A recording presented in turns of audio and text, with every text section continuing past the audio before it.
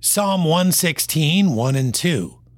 I love the Lord because he hath heard my voice and my supplications, because he hath inclined his ear unto me. Therefore will I call upon him as long as I live. The thought that we may love the Lord because of his attentiveness to our cries is worthy of examination. The idea that the God of all creation, who is endowed with all knowledge, all power, and all authority, chooses to lower his ear to hear the voice of a sinful man is amazing. We know in life that the people who love us take time to listen to our words. This is also true of God. He listens because he loves us. The Lord gives his attention to us because of his care for our needs. It is this truth that causes us to turn our affections toward him.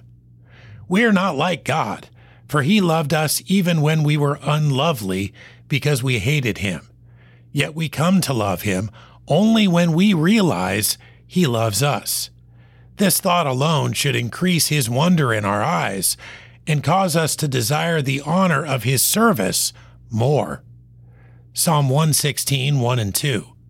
I love the Lord because he hath heard my voice and my supplications, because he hath inclined his ear unto me. Therefore will I call upon him as long as I live.